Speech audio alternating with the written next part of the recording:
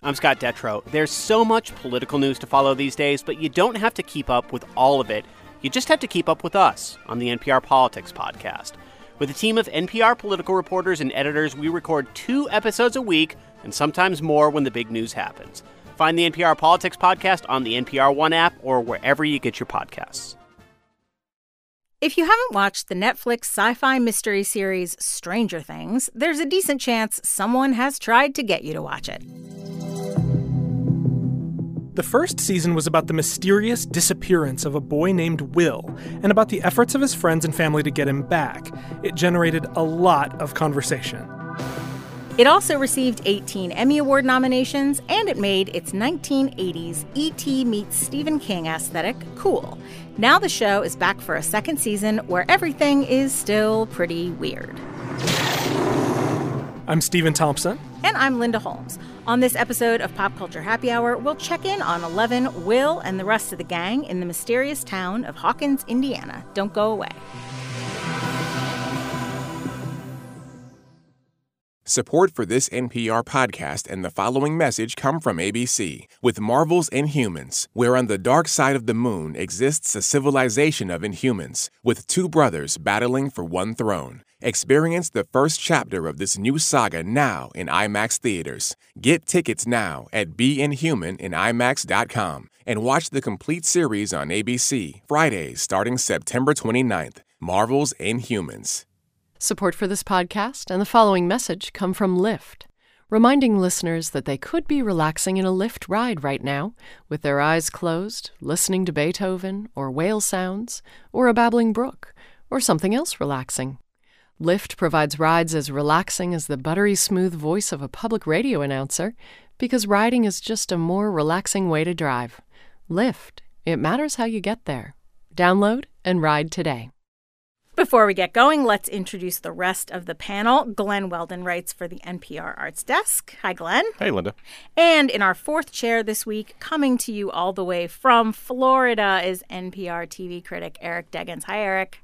Hi, it's very cold here, 54 degrees. You know, we were just talking about this. Eric assured us it was very cold, and it turned out that meant 54 degrees. Uh-huh. So that is his version of Stranger Things, is calling 54 degrees very cold. We should say before we start that while we're not spoiling the new season as to very specific details, we're going to talk about it a fair amount, and we're certainly going to talk about the first season. Just so you are fully informed, that is what our plan is. I want to start with Eric because Eric is our TV critic. Eric, were you a fan of the first season of Stranger Things? I was a fan, and it sort of creeped up on me, I guess the way it kind of creeped up on the world in an odd way. Yeah. Not so much for all the on-the-nose 80s references that everybody seemed to love, but I'm a sucker for a good coming-of-age story with kids that feel authentic and knuckleheaded and fun and yet also devoted to each other. Right. And so whenever those kids are on screen, I'm in heaven. Yeah, and you're into the kind of kids on bikes part.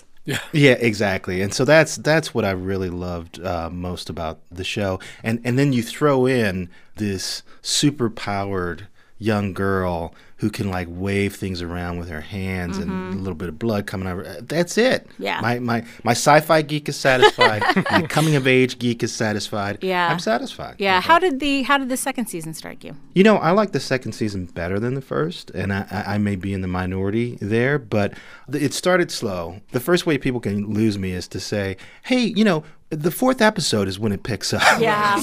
Yeah. Been there. I'm gone by then. I don't even want to start watching. Life is too short. And I hesitated before putting that in my review, but it really is true. I felt like the show didn't really pick up until you got to about the 4th episode. But you learn so much more about the characters, about the alternate dimension, about what exactly they're fighting, what are these monsters that they're fighting, and their connection to the young people. I just really enjoyed it. And to me, seeing a sequel, because this is really positioned like a sequel to a Sure film, is. you know? Sure is. To see a sequel stick the landing the way this one did for me, you know, I wanted to give it a gold medal just for that. So, excellent. There you go. How about you, Glenn?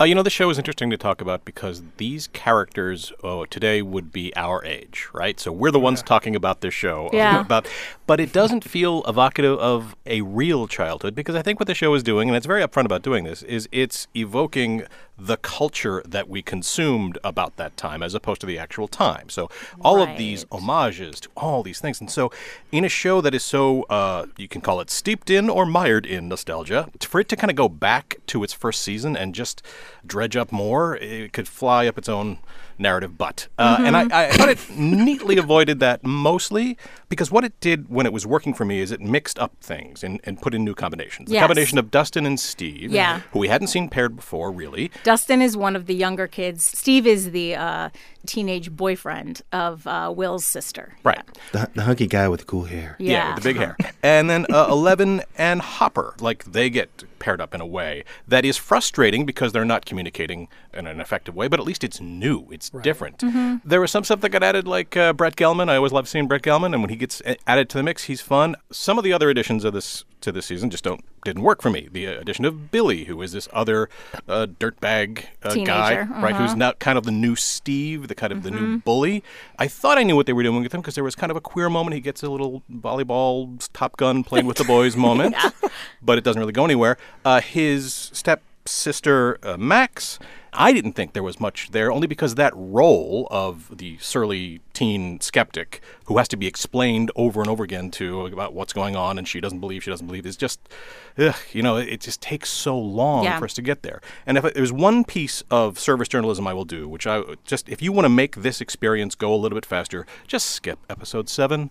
That's the one where Eleven goes off by herself and goes on a quest. And I understand what it's doing there, right? Because again, if we're talking about cultural interpretations of the 80s, you have the teens on bikes. Yeah. But you also have this Max Headroom, The Hunger, fishnets, fingerless gloves, mohawks, the Pat Benatar video, 80s. Sure, I understand that. I saw this, the pop punk 80s. I always got 2 minutes into that episode, and I was like, where are the barrel fires? There's going to be a barrel fire. Oh, there it is. There it is. Yeah. Right on time. I liked it. Some stuff worked, some stuff didn't. Yeah. How about you, Thompson?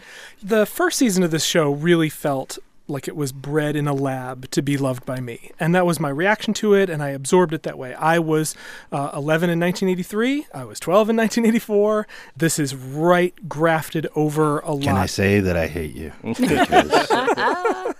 I felt connected to the characters in a way. At one point, right near the end, the character of Dustin is made up with his hair in kind of a pompadour. And, like Steve. And Katie, my girlfriend, walks by and goes, so is he the character that you relate to the most? I have seen your hair look just like that in a photo, I will say. So I was all in for the first season. I like this season, but I found it wobblier. I felt a lot more kind of narrative thrust in the first season. I agree with Glenn completely about episode 7, but even other episodes kind of in the middle, there's one where it's like Hopper and Elle yelling at each other for a half an hour, and I wanted a little bit more story there. At the same time, so much of this season just felt like comfort food in a way. It settled in very quickly to just like, this is how I want to spend every weekend around Halloween, is just kind of hanging out with these characters a little bit more. I found myself drawn to the portrayal of Bob, of Bob the Brain, played by Sean Astin, who is another example of something that this show is coming to do very well, which is making you feel for characters you think you're going to hate. You think the show is zigging. It's playing around with tropes pretty well. It's playing around with tropes, and I mean, so much of what it's doing is just, this is a reference to this, and this is is these critters are right out of Jurassic Park, and these critters, and so on. But it does a really nice job of upending, particularly what you, Linda, in your review described as the trope of the obstacle boyfriend.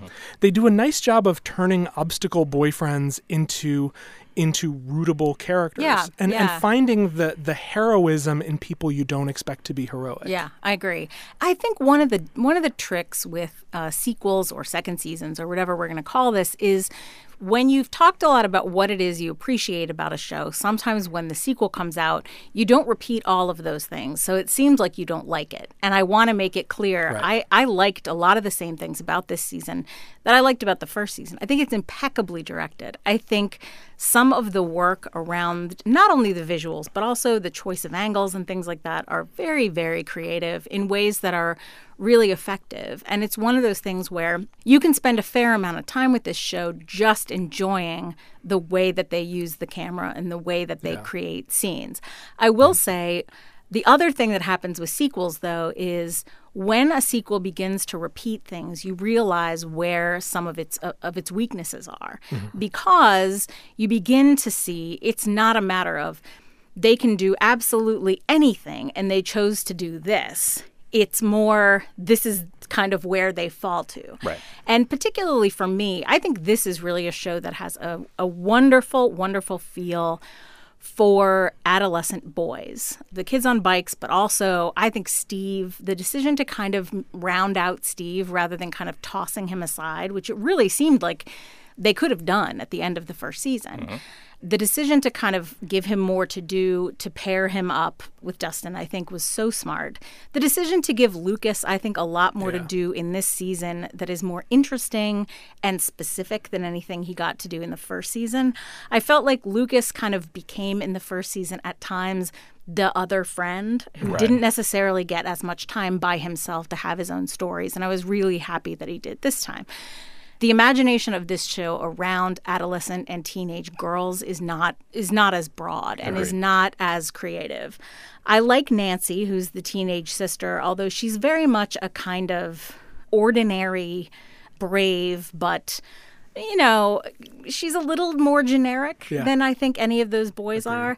And I did notice Max essentially relates to these boys, these young boys, in almost exactly the same way 11 did. 11 entered their lives as kind of this mysterious creature person, right? And that turns out to be a kind of a supernatural thing.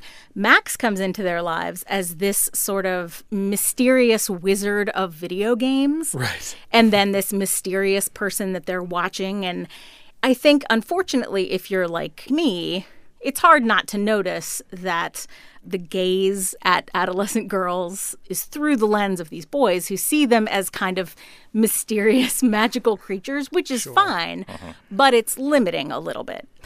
I would have rather they met like a normal girl who could hang out with them rather than being kind of Mad Max, all that stuff. But and I agree with Glenn that the seventh episode, and in fact, most of the stuff where 11 is off by herself, separated from her friends, which is most of the second season, I thought was a kind of not a great use of that character. Yeah. Can I defend the seventh Of course, episode? Not just because I'm a Pat Benatar fan.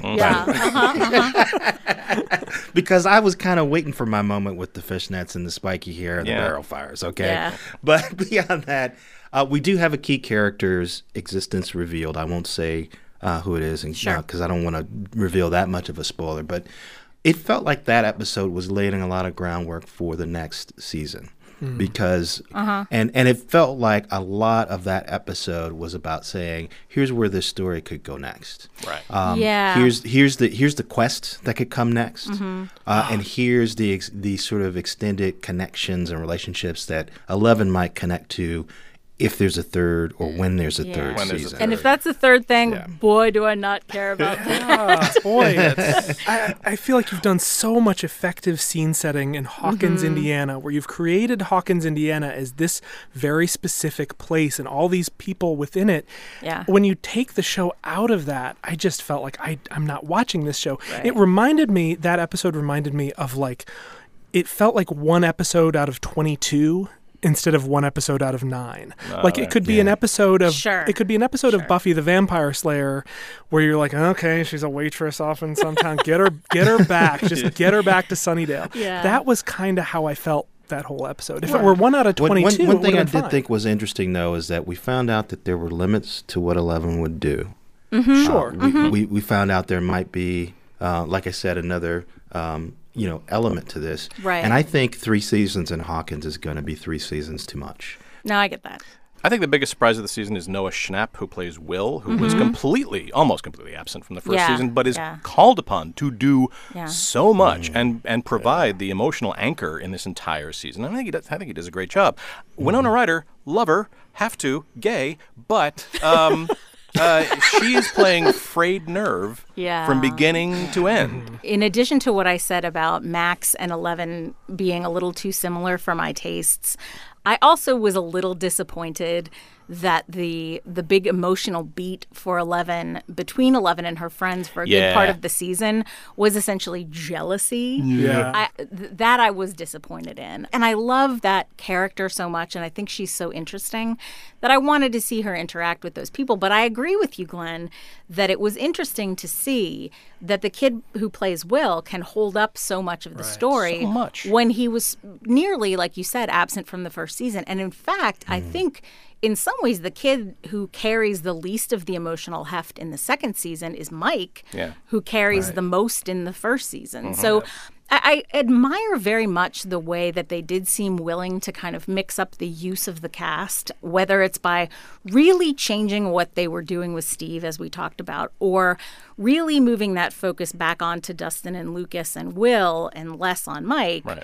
There was a bunch of stuff I really liked about it. I just had some reservations about it. I do think that the show is figuring out what it has to work with a little bit. And as these kids age, some of them are aging into stars. And I think the show is picking up on that. I think the kid who plays Lucas has the face of a movie star. Yeah. And I'm very curious to see what becomes of that kid. Yeah. At the same time, I think some of that is happening at the expense of people I loved so much in the first season. I didn't feel like David Harbour as Jim Hopper had enough to do in this one. He was a little bit more playing one note.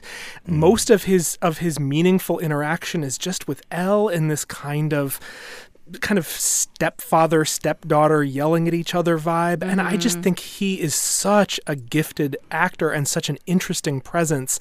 I would have liked to have seen him integrated into the story a little bit better. I felt like he was much more well-rounded in the first season than in this season. My prediction for MVP, the Barb of season 2, the person with the least screen time but the biggest effect. I'm putting my money down here. Priya Ferguson, who plays Lucas's little sister Erica. Only a few scenes, yes. but she is fantastic. She's He's basically just very good. calling him a nerd and all his friends are nerd losers, and she is. I would give her the presence. Blackish Award for an incredibly snarky younger sister. Yes. Played impeccably. Agreed. She is so awesome. Yeah. Another thing somebody mentioned on Twitter the other day that I also had thought of was somebody said the music budget for the second season must have been $1 million billion jillion because boy, I feel like even more than the first season, it's not just that they're using 80s style music and score and things like that, but a lot of like hits. I think they paid for that budget with product placement. Also, I just think that the creepy villain, the Thing in the Upside Down, was creepier in the first season and cuter in the second season. I just didn't. I didn't have that same feeling of dread. Yeah, from it's a long-standing issue that I have with this show. That the more it is in and about the Upside Down, the less I care about it. I think Stephen King has even talked about the fact that once you take an idea of a monster and make it literal, it is always less scary. And to me, once you take the idea of a monster that's chasing your town and you try to come up with a visual representation of it, it's somewhat silly rather than bone deep terrifying. So I'm always actually less interested in the Upside Down than other people are. Also, they should stop making the way to get to the Upside Down look quite so much like a Georgia O'Keeffe painting. Yeah, there is that.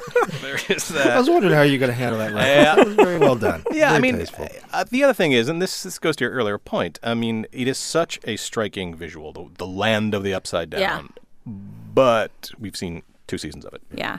Right. Well, I will be curious to hear what folks think about season 2 of Stranger Things, or Stranger Things 2, as they have enthusiastically called it.